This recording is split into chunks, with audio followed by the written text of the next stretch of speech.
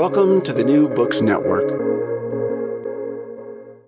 Good day. Welcome to New Books in History, a podcast channel on the New Books Network.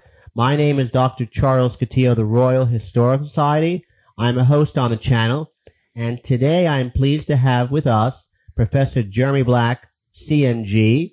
Professor Black is Professor of History Emeritus at Exeter University. He is a Senior Associate at the Foreign Policy Research Institute and the author of well over 150 books, the most by any historian in the Anglophone world. Today, we are speaking about his book, Holocaust, History and Memory. Welcome, Professor Black. Hello. Professor, what is, shall we say, the thesis of your book? Well, what I tried to do is, and as you know, there is a massive literature on the Holocaust, and they're very, very, very impressive works. But what I tried to do is both write about Holocaust and then write about, in the same book and not as a separate study, how it is subsequently been looked at.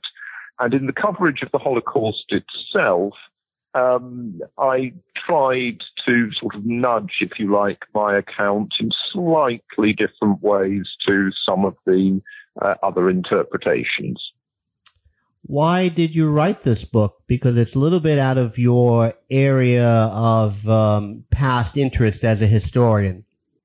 Well, no. I mean, partly it comes, as indeed initially my books on slavery came, from my interest in military history. And, to my mind, war is not simply a matter of, as it were, a relatively equal struggle between regular forces or regular forces and irregulars.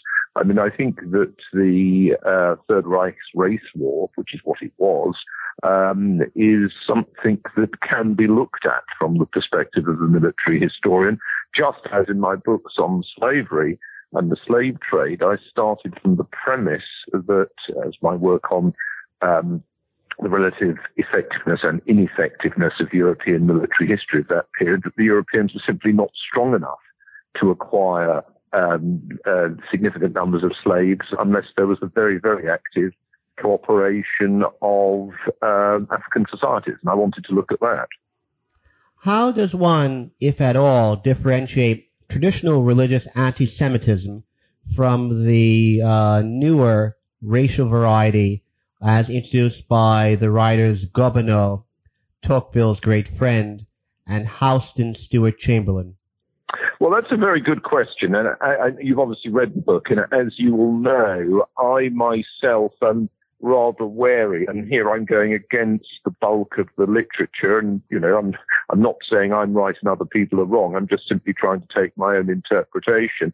I am not so comfortable with the notion that one should see the Holocaust as a form of perverted modernity. And I do think, and I think this is particular, one of the aspects of the book, as you know, is that I discuss a lot the role of Germany's allies. And I think once you look at that perspective and you consider Slovakia, Hungary, Croatia, Romania, then I think that, as it were, more traditional interpretations of anti-Semitism can also be seen as playing a role. Do you agree with such scholars as Hamilton, Kershaw, and Childers that anti-Semitism was not an especially important element in the National Socialist electoral support in the German 1930-32 elections? Well, I wish I could be as confident as that. I think it was part and parcel of the National Socialist ideology and popularity. It's often very difficult to tell why people vote one way rather than another, and it's often an amalgam of factors. But I would be wary of writing it out of the account of Nazi popularity. Do you agree with Kershaw that Kristallnacht was not particularly popular in Germany due to the fact that people were scared by the violence of the event itself? I think some people were clearly excited by it, and there's no doubt at all that, unfortunately, The excitement of seeing other people victimized attracted some. But I think what Kershaw is saying is correct, that many people didn't like disorder on their, as it were, their doorstep. But if people down the road disappeared, that was, and were slaughtered somewhere else, then that wasn't so immediate to their concerns. Which school of interpretation in the literature do you favor? The functionalist, best represented by the writings of Mommsen, Brochot, and Browning, or the so-called intentionalists, Noakes and Davidovitz? I myself am more an intentionalist. I think that obviously expedient and individual problems as they arise might help to explain why something happens at a particular place at a particular moment. But I think intentionality was a key element. Is not your citing the German army's behavior in the Hero Rebellion in Southwest Africa in 1905 as an influence on its behavior in the world wars not somewhat post hoc?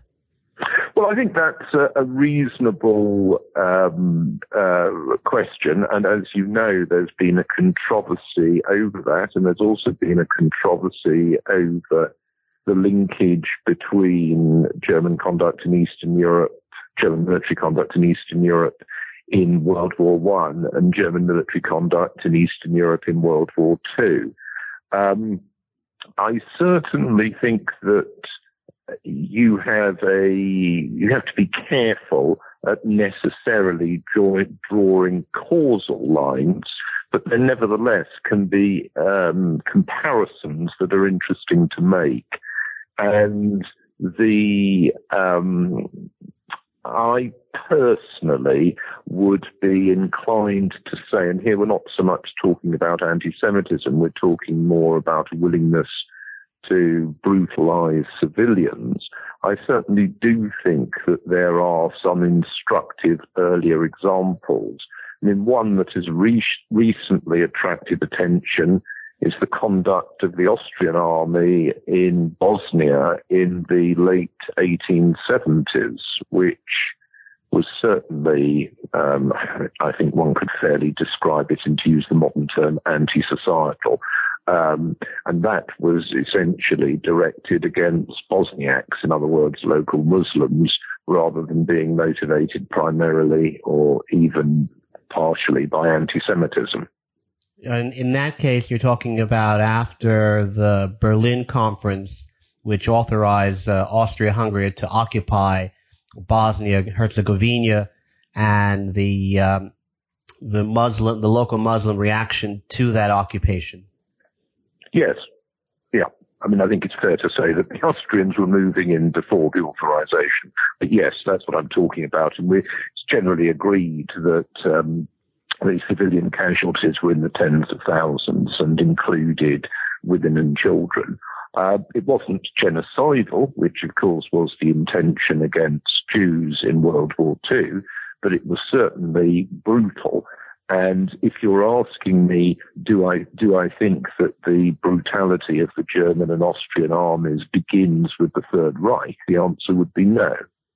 Would it be correct to say that you agree with Omar Botov that the German army was very, very compromised by Nazi racial ideology as per Jews, Slavs, etc., and that this helps explains the army's behavior during the Second World War vis-a-vis these groups?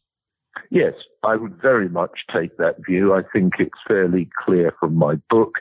It, of course, is part of my interest in the subject as a military historian. And I would also say that views of the conduct of the German army, the Wehrmacht in World War II, and indeed, I think it's fair to say of the German Navy, in their treatment of sailors in the water and such like, the general thrust in the scholarly literature has been, over the last 30 years, very negative. Not simply, obviously, in terms of anti-Semitism. There's a very good book I read some years ago. I'm afraid I'm a bit tired of them, so I can't remember the exact title of the exact author, but on the slaughter of black French soldiers who had surrendered by Wehrmacht units in France in 1940, and killing for which there was no need or purpose other than a degree of racial hatred. So I think the focus overwhelmingly, obviously, is on the conduct towards Jews, but the Wehrmacht in World War II had a habit of itself being willing to slaughter civilians, whether there was resistance, as in Norway, for example, or whether there wasn't resistance and they just disliked people, as in Yugoslavia. I mean, the Wehrmacht conduct in Serbia in 1941, in which they started off by killing about 11,000 Serb civilians, was not, as it were, unrelated to the subsequent escalation of resistance activity. Now, in that particular instance, is it true that an appreciable portion of the Wehrmacht forces in Serbia were actually made up by Austrians? Yes. And there was, obviously, as you know, after the Anschluss in 1938, Austria is part of the Greater German Reich, and people from it are conscripted, as indeed other areas annexed by Germany, such as Alsace-Lorraine in 1940. The same is true of.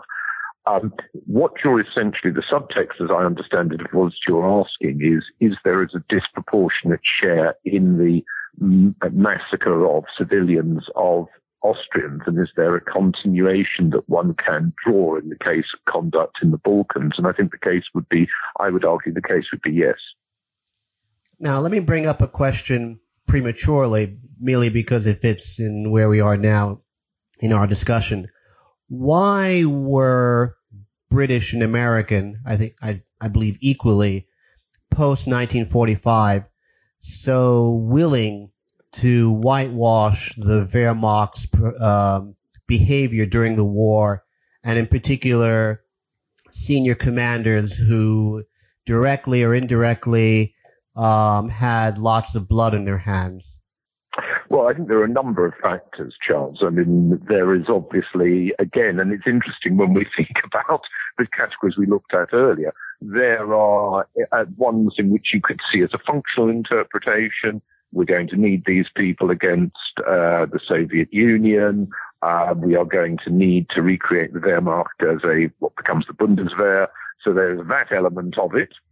There is also the element of, as it were, chaps don't put chaps on trial. In other words, generals are disinclined to try generals. And there's a very good book by Bloxham on the handling of the Manstein trial, in which he shows that the British Foreign Office was very keen that Manstein should A, be tried, and B, be given a exemplary sentence, and that the War Office was very unkeen on this.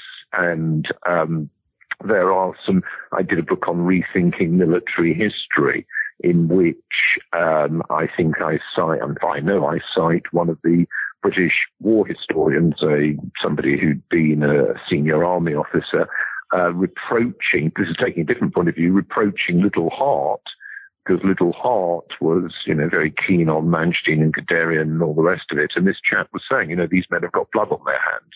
So there was an awareness, I think, as to what had happened, but I suppose the scale of the problem facing the occupation authorities, if they were going to try a large number of the Wehrmacht, was a issue and a problem. And it was convenient for everybody to focus on the SS. Now, I think, again, they bought too readily into the myth, and you see the same myth pumped out by sort of popular historians, In my Rethinking Military History, I commented on Messenger's biography of Seb Dietrich from this point of view, and also I commented on the treatment of Rundstedt. So this idea that these are essentially people who are fighting chaps, and that actually the people that butchered Jews were a different sort of person. Now, personally, I think this is ludicrous, self-serving, and a very dubious, but it was obviously very convenient, and unfortunately it continues to be convenient. I heard on a discussion on British radio the anniversary of the E-Day. I was interviewed on one of the channels, and before me there'd be some person ring in to say his father was in the Hitler Youth, and the Hitler Youth was in his eyes, no different to the Boy Scouts, which of course is a ludicrous proposition. But these kind of propositions are pumped out all the time. You seem to indicate in the book that the massacres in 1941 by the Einsatzgruppen did not provide a model for future Nazi genocide of the Jews, operationally speaking. Why not? Well, that's an interesting question. Why not? I mean, first of all, what we're really talking about there is primarily what I refer to as killing in the field. And that was, from the German perspective, used a lot of men, actually a fair amount of equipment and time, and some, at least, of those who were involved didn't enjoy it as much as others did. And it seems also to have been felt that it was not a way to deal with the large concentration of urban Jews in Poland, and indeed those from Western Europe and Germany whom they wished to move to slaughter. So as you correctly say, you move from killings in the field, although those killings in the field at a certain scale continue right the way through the war. And actually one of the problems with the treatment of World War II's Holocaust, essentially in terms of the camps, is that there can be a failure to underrate that element. But nevertheless, the preponderance moves towards the two different, although the end purpose is the same, thing of concentration camps and extermination camps. And very briefly, I mean, you know about all of this. Extermination camps are ones in which people are slaughtered on entry.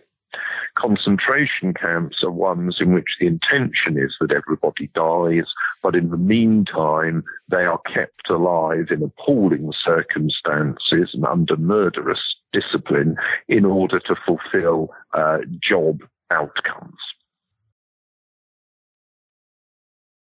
How important to the Nazi genocide project during the war was the Wannsee Conference? Well, that's again a very interesting question. I think that quite frankly, there was already mass slaughter beforehand. It wasn't, the conference wasn't necessary to that process, nor in fact to its change. But it provides an episode which is known about, where the people attending are known about, and where, as you know, crucially, there is the bringing together of people from different ministries. And that's a quite important aspect, because under the Third Reich, institutional cooperation was generally pathetic, and it was necessary for the purpose of the Holocaust. So I think that was, to that extent, consequential. But if Wannsee hadn't happened, there would still have been the continuation of the mass slaughter. Was there a plausible option of bombing the death camps or the railroad lines leading to the death camps in 1943-44 by the Anglo-American powers? Well, again, I discussed this in my book. I mean, you're talking about planes operating at extraordinarily great range. And as we are to see with the attempts, you probably know this, there's a recent American book on the subject of American planes bombing targets and then flying on to near Poltava in Ukraine and then flying back again. The Soviets proved extraordinarily uncooperative. So I think it would have been very, very difficult. That's point one. Point two, it would have been difficult to achieve the goal that one is requiring. And point three, it would probably not have stopped the slaughter. So if the intention is to stop the slaughter, I mean, ultimately the only way to stop the slaughter was to defeat the Third Reich. And the way to defeat the Third Reich was to use bombers to take down its war industries and the associated industrial workforce, and also to destroy the Third Reich's armies at the front line. And you can understand that those were seen as primary targets. Now, you have a chapter in the book dealing with German Allied powers. Of those powers, which one was the most and which one was the least cooperative? The least cooperative by far was Finland, and which was actually pretty much on a par with Finland's general conduct during the war, as you may know. Once they'd reconquered Karelia, the Finns essentially sat on their hands, didn't do very much until in 1944, under Soviet pressure, they changed hands. Well, the Finns, as you may know, they initially handed over, I think Himmler goes to Helsinki from what I remember. They hand over, from what I remember, 11 foreign Jews. One of them is killed at once. The Finns are furious and demand the 10 others back and refuse to hand over any of, as it were, their own Jews. Another country that makes that distinction, though unfortunately a lot of people get killed, but another country that makes that distinction is Bulgaria, between, as it were, their Jews, who King Boris does not intend to hand over, and those in the areas Bulgaria conquers in 1941 from Greece and Yugoslavia, and those it is willing to hand over. As far as it were, the more invidious, the unpleasantness, I think you could very much look at the Tiso regime in Slovakia. I think you can look at the Utase in Croatia. I think you can look at the Antonescu regime in Romania. And obviously, the more extreme regime that comes in Hungary in 1944 is responsible for handing over the last very big large number of people that go to Auschwitz. I think it's about 440,000 Hungarian Jews. How does one explain the paradox of the Netherlands in this horrible situation? First country to have or demonstrate popular opposition to the deportation of Jews to death camps, and at the same time a very high cooperation by the Dutch state apparatus in said deportations.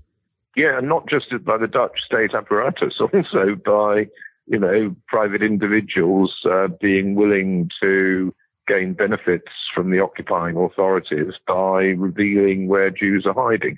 Yes, there are a lot of, as you say, a lot of interesting things, which are almost for the British counterintuitive. So in other words, the Belgians behave better than the Dutch. The Bulgarians behave better than the Romanians. Now, the first one of those, certainly for the British, is counterintuitive, because the British are used to thinking of the Dutch as essentially sort of benign figures. But as we know, it's certainly in the treatment of Jews, and for that matter, in recruitment into the Waffen-SS, which is higher per capita in Holland than in most of occupied Europe, including Belgium. So I think the probable answer to that is that there was much more pro-Nazi, anti-Semitic, Aryan sentiment in the Netherlands than people after the war found it convenient to recall. Was not the original German reluctance to look too closely at the manifold crimes committed by them in the Hitler period, historically speaking, the norm?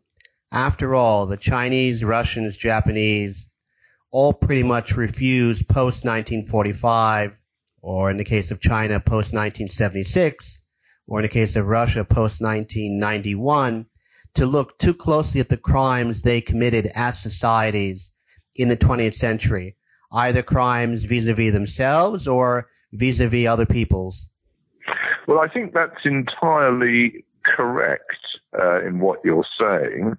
I think that the claim of the West German and separately the East German authorities, because the East Germans were just as bad, the claims of both of them to a kind of moral probity based on pushing the Third Reich to one side or aside is the issue here. And I think it's fair to say that the Japanese have never made the comparable amount of noise about being sorry about World War II. In fact, the exact opposite, as we know. But you're absolutely right. The vast slaughter of Chinese people by Chinese communist governments from 1949 onwards, and we may well be talking about possibly as much as 22 million people, is something which the Chinese government and Chinese public culture has not addressed. I agree with you on that. It's obviously different in its intentionality. Doesn't make it better, doesn't make it worse, because it's a different context. I mean, what you have got there is a form of, in China, of pursuit of what was perceived or presented as class traitors and what were perceived and presented as it were, a political fifth column, whereas in other words, people that had actually done things, although most of them hadn't done a thing. I mean, it was a fantasy. In the case of the Germans and the Jews, the vast majority of Jews had obviously in no way one or two of them had been fighting for the Soviet Union as citizens of the Soviet Union. But the vast majority of them had done absolutely nothing, and it was an attempt at genocide. Do you, as a historian, have any qualms in employing the term Holocaust, given its theological origins? No, I don't really. I mean, I think that when you're looking at something as horrific as that, vocabulary, as it were, loses its power to provide you with the full range of terms you would like. And that, as you know, has separately been taken further by the way in which the term Holocaust is now used in an almost indiscriminate fashion by people to describe something they don't like. So, a friend of mine who was a Conservative member of Parliament foolishly, who was opposed to what was happening to hedgehogs, foolishly referred to a holocaust of hedgehogs, which was absolutely ridiculous. People have used the term to describe the slave trade, which is, completely ridiculous, because the slave trade was, vile, unpleasant, deadly, but the whole intention of it was that the vast number of slaves should survive because their labor was required. And indeed, that was what happened. So, the comparison is an absurd one, but people do use these. And then, of course, one has the problem about what vocabulary does one find. I found it very difficult, in fact, to decide, should I use the term slaughter, because that implies you're talking about animals?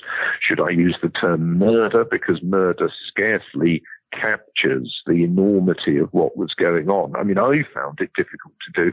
And incidentally, of all the books I've written, and I've written an enormous number of books, as you say, and many of them have, dealt with and I described as necessary the horrors of war. This was the only book I wrote in which I had a splitting headache all the way through.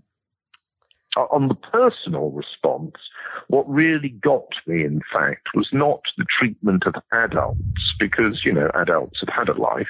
It's horrible if they die unpleasantly, but ultimately they've had a life. What I thought was really made me feel totally uncomfortable, and I use uncomfortable in a much more physical sense than suggesting that one's trousers are a bit too tight. But what made me very uncomfortable was the treatment of children. If you wanted people to take one thing away from your book, what would it be? That we need to go on looking seriously at major episodes in history, because they have a lot to tell us, not just about what happened then, but about how subsequent generations have interpreted the past. And we have to see ourselves as part of that process and be both searching but also cautious as a result of that.